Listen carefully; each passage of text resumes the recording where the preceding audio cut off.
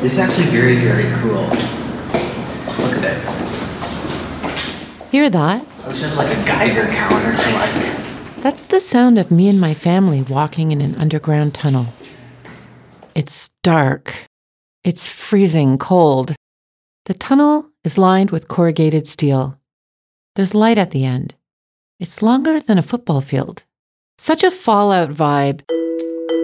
It's the entrance to the Diefenbunker, a top-secret underground safe house. It was built by Prime Minister John Diefenbaker in the late 1950s. Top government officials could hop on the train across the street from Parliament, arrive at that same blast tunnel, and live underground. Why did Canada need a safe house for its leaders? 3, 2, 1, 0.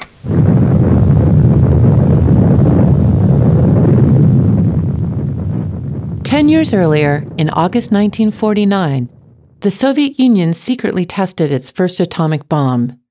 This was the Cold War.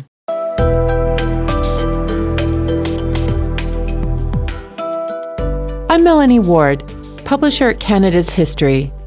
I've developed a fascination with the history of technology, especially innovations that have led to the communications technology we have today.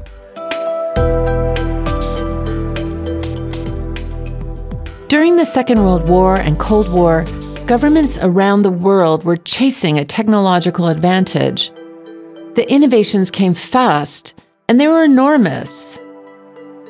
Going to the Diefenbunker and seeing all those old-fashioned radio transmitters, huge oscilloscopes, radio and radar equipment, this may sound weird, but it reminded me of my kitchen growing up. We had those machines scattered around the house. In the late 1950s, my father was a sector superintendent for radar technology in the Arctic. He was in Cape Dyer, Baffin Island, in what is now Nunavut. He managed the biggest station on the Distant Early Warning Line, a Cold War radar defense network. Today, we take our wireless tech for granted. Watch cat videos, text friends, hail an Uber, no matter where we are. It's the water we swim in. Wireless technology has its roots in military applications that were all about surveillance. So let's get back to those Cold War roots.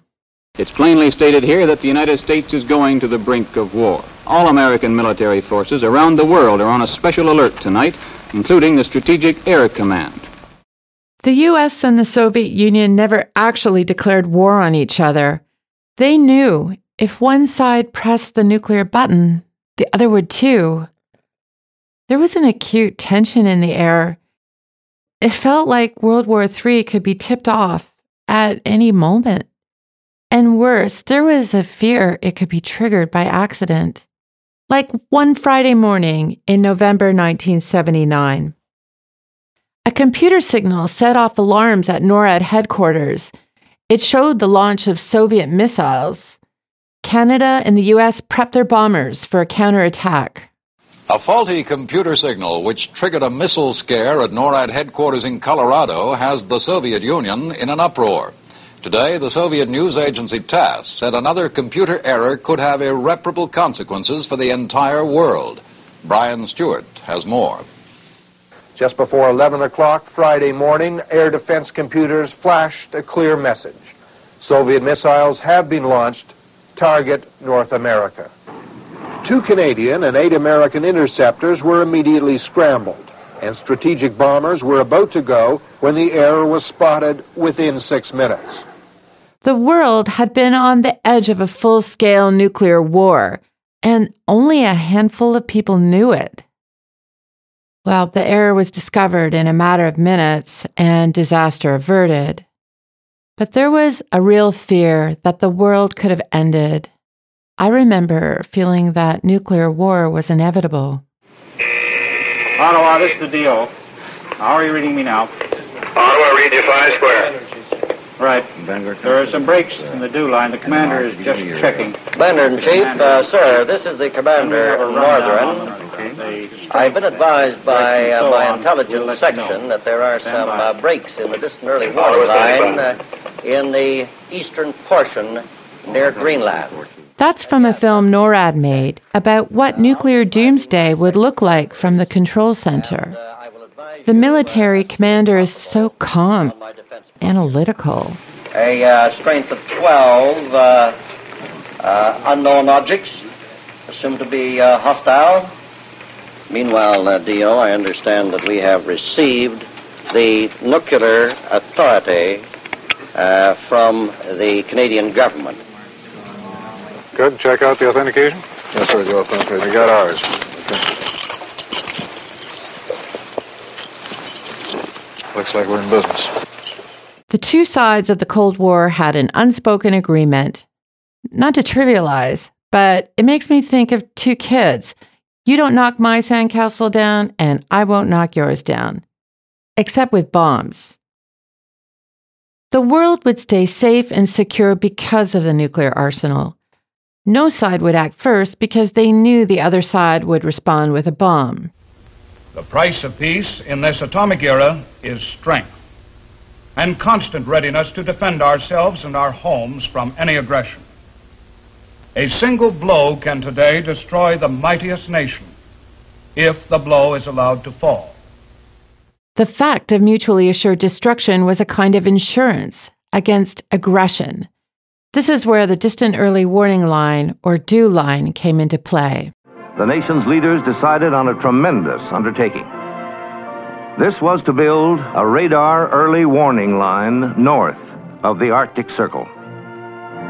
Starting at the northernmost tip of Alaska, it would stretch 3,000 miles across the continent to Baffin Island, opposite Greenland. Distant Early Warning Line, they named it. DEW line, it became. The DEW line was built during a peak period of Cold War tension starting in the mid-1950s. A continental defense system. A string of radar stations that span North America, and later Greenland and Iceland. The shortest route for a nuclear missile from the USSR to reach cities in the United States was to take a path right over the North Pole, a path that required using Canadian airspace. What was once the impassable Arctic now provides the quickest routes for attack from a wide sector of Europe and Asia.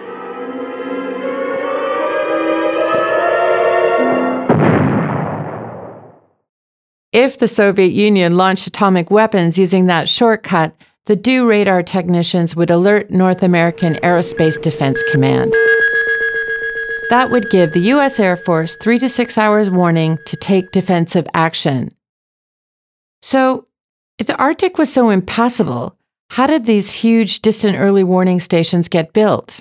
At the proposal to create such a line in that distant wilderness, old Arctic hands shook their heads in doubt. But the DEW line had to be built there. Men had to conquer that unknown frozen wasteland and transform it into a vital outpost of Western civilization. An unknown frozen wasteland? The contractors for the U.S. Department of Defense considered the Arctic empty and an unthinkable place to live. But that southern view of the Arctic, it was false. Families have lived, worked, traveled, and prepared meals in the Arctic since time immemorial. I wanted to better understand DEW line stations and their effects in the Arctic during the Cold War. The DEW was the largest and most remote construction project in North America at the time. Absolutely everything had to be brought from the south, by sea or air.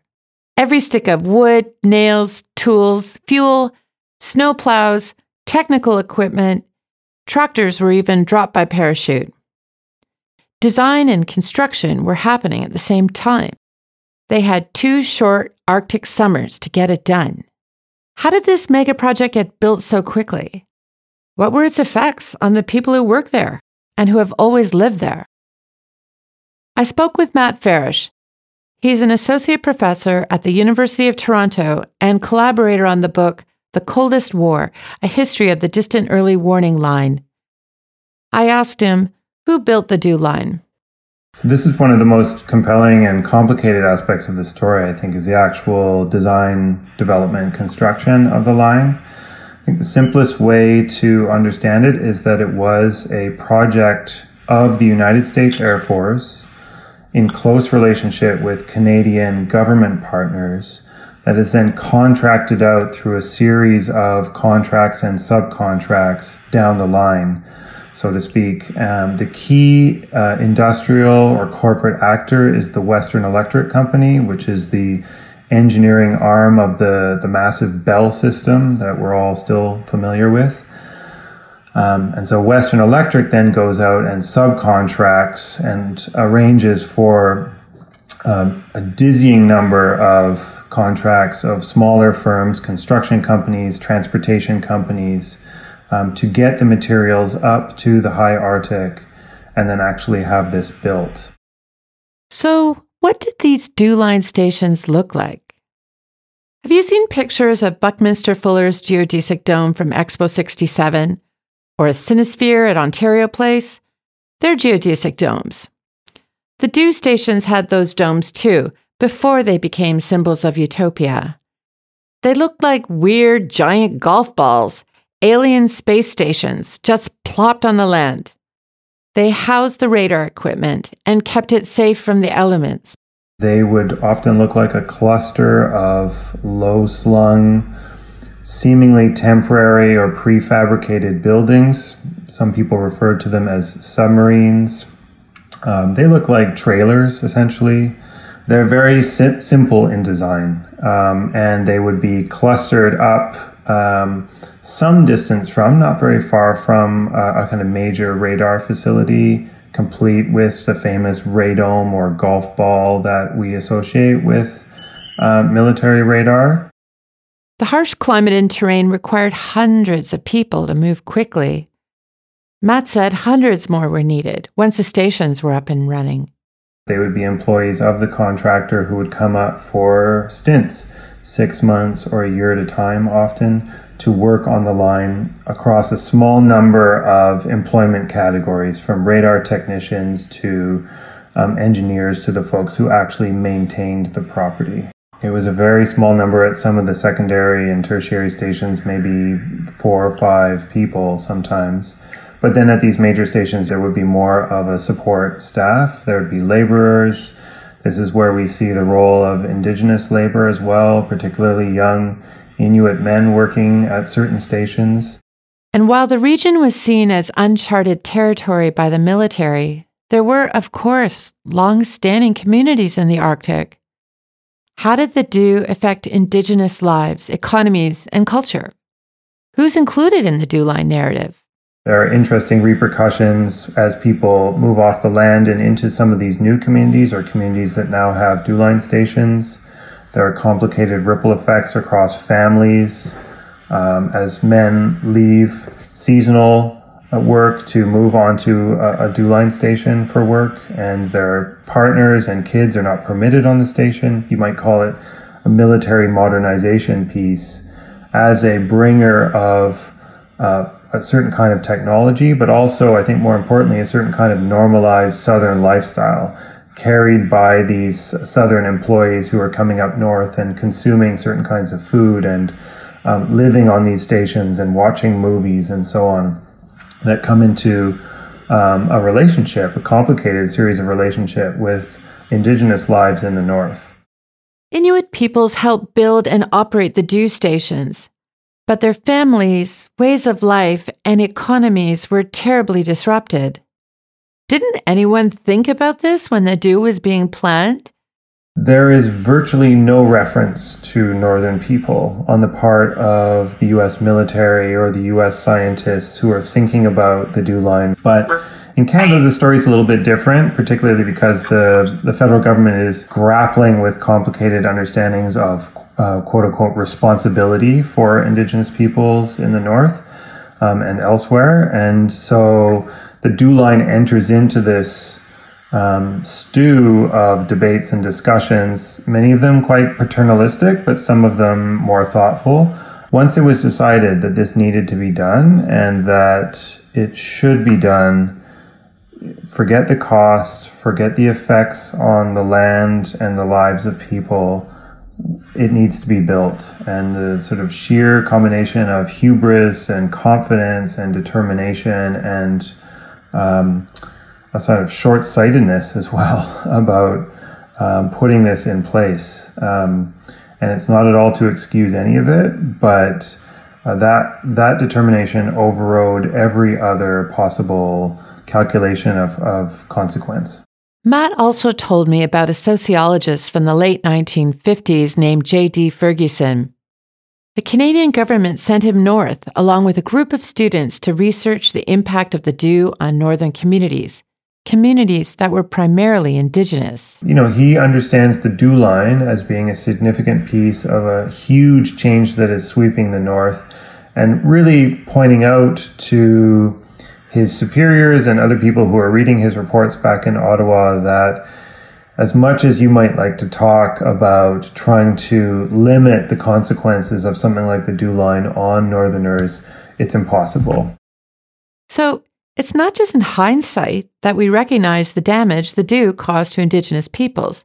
There was a recognition as early as the 1950s. My recollection is that he felt that his work was effectively shelved. Given that kind of Cold War national security imperative that seemed to overwhelm other kinds of concerns about civil rights or about understanding the ripple effects in terms of economic and social life in northern communities. And so this was a project that in that Cold War logic of national security had to be built, of continental defense had to be built, and damn the consequences, frankly, at the end of the day. The consequences were substantial on lives, but also on the land. In the last couple of decades, there's been an enormous attempt to clean up northern radar facilities at a cost of something like $500 million of our money. And so the kind of uncanny echoes of this coming back in the latest versions of northern militarization. You have, in particular, contractors owned by or employing significant numbers of Indigenous people to clean up the waste of the dew line and other activity that was put down there in the 1950s. In 1998, a year before the creation of Nunavut, CBC North reporter Timothy Sawa looked at the toxic legacy of the dew line in Tuktoyaktuk. All the building waste that was supposed to be buried is now being stored on site. Hundreds of huge orange metal transport containers line the area, filled with the waste. Signs on the containers warn community residents. Danger, PCBs. An international study now shows that people in the Arctic are exposed to some of the highest levels of chemical contamination in the world. It found that Inuit children are at risk. To understand the impact of military radar on a community, I talked to Barry Anderson, who lives in Makkovik, Newfoundland and Labrador. His community is next to a small radar station. My name is Barry Anderson, and I'm from Makkovik, Newfoundland and Labrador. It's a newly developed land claim area in northern Labrador, and I am the Ongiyukuk, or mayor. In his youth, he had lots of experience with the radar station down the road from his town. I'm born and raised here in Makkovik. My dad and some of my uncles are also from here and worked and fished here all their lives, and would tell stories about the dew line site. I'm also a Canadian Ranger. I'm with the Department of National Defense, so I'm a Master Corporal in that organization. We do maintenance checks on the radar sites that's automated here on the north coast of Labrador now. We do that biannually, twice a year, just to ensure that the domes and everything is in place. There's no rips or tears and things like that, any damage, wind damage or things like that to the sites. We report back to North Bay, Ontario, and through our headquarters in Gander. There's still a military surveillance presence in the north, the North Warning System. Barry is part of that as a Canadian Ranger, part of the Canadian Armed Forces Reserve. He monitors the former Gap radar site and has seen the environmental consequences. They're still there. You see a whole bunch of little derricks. That's pumped the fuel that was discarded by the Americans into the sand. The radar site at Hopedale, the next community north of here, it had a major impact on the community there for sure, because it was right in town, and right to this day they can't build in certain areas because of the tar and PCBs that's discarded there, and it's too difficult to clean up. I guess people thought it was, or the young people would think it's bedrock, but it's just solid oil on the rock and the ground up there, and the community is still dealing with it. There's a high incidence of cancer and stuff in the area, so it's probably all from the same discarded PCBs and that kind of thing, right? Two countries working together to provide their own long-range defense, an unparalleled example of harmonious cooperation between sovereign nations.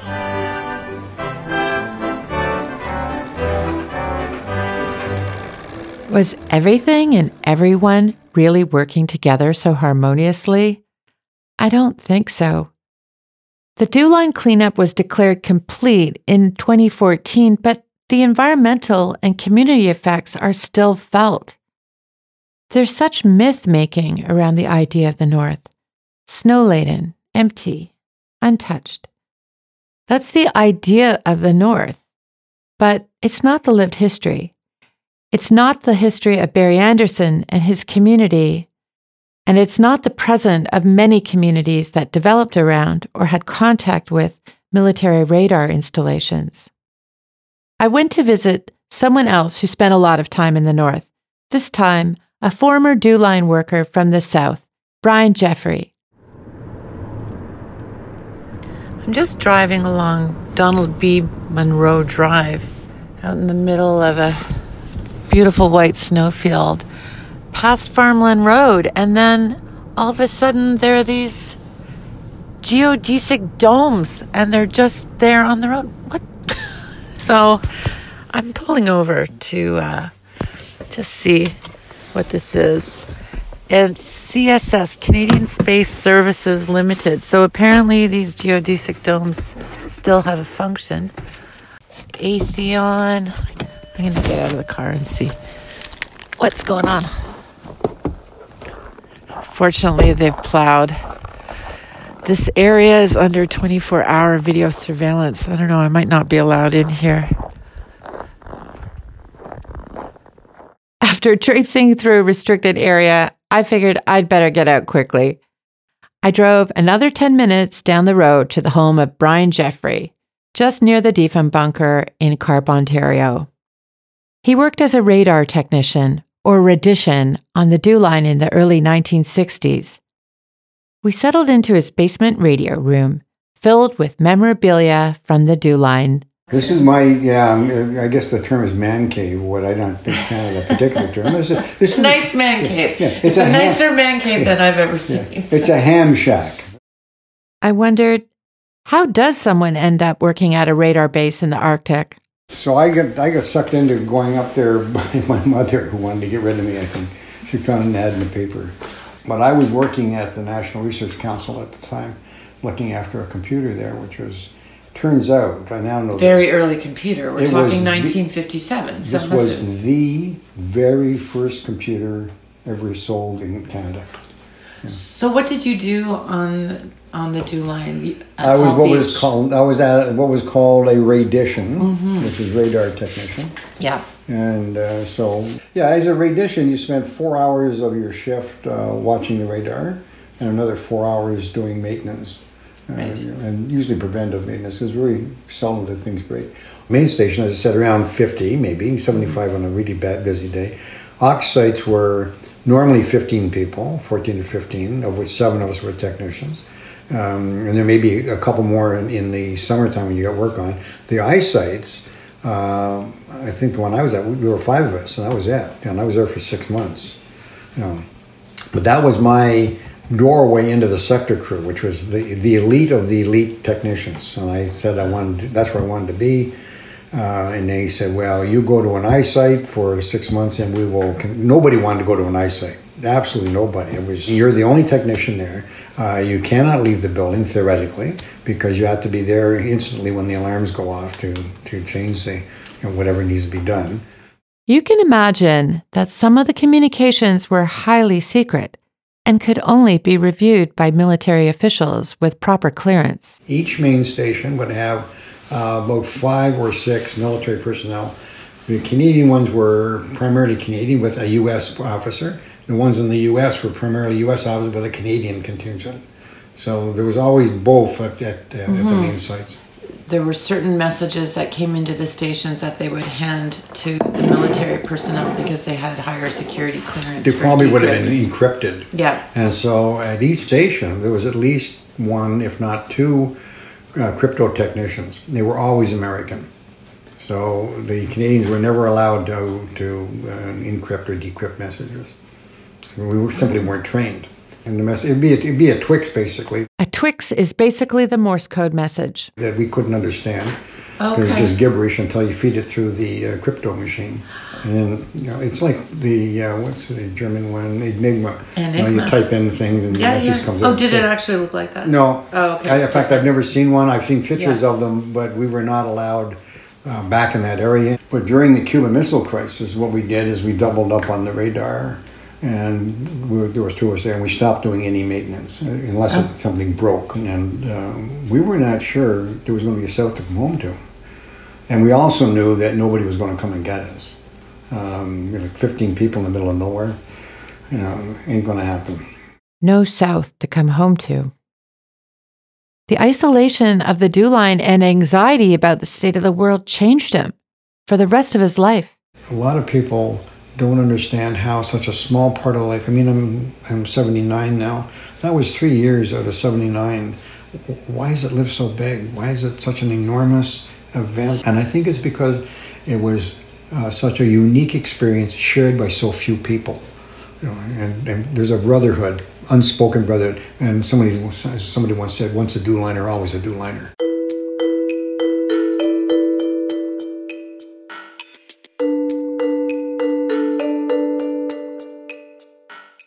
So many players, so many lives affected, some for a few months and some for generations. The Cold War's sense of duty, the doing what needed to be done, it can't be detangled from the intrusion into ways of life. It affected individuals, communities, and nations. And its reality in the Arctic means we can't think of the North as an idea.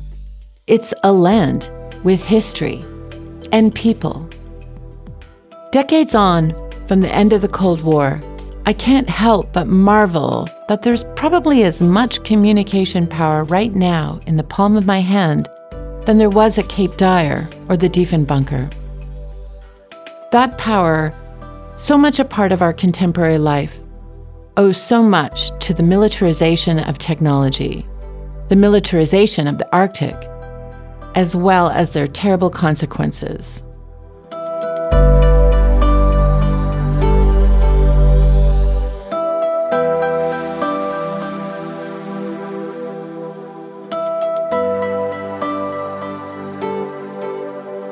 This program was produced by me, Melanie Ward, with assistance from Sarah Martin. Special thanks to Nancy Payne and Kylie Nicolaisen. Our sound editor is Andrew Workman. Thank you to CBC Licensing and the AT&T Archives and History Center. You can get more stories about Canada's history by subscribing to our magazine. It's called Canada's History. The website's easy to remember. canadashistory.ca/subscribe. Thanks for listening.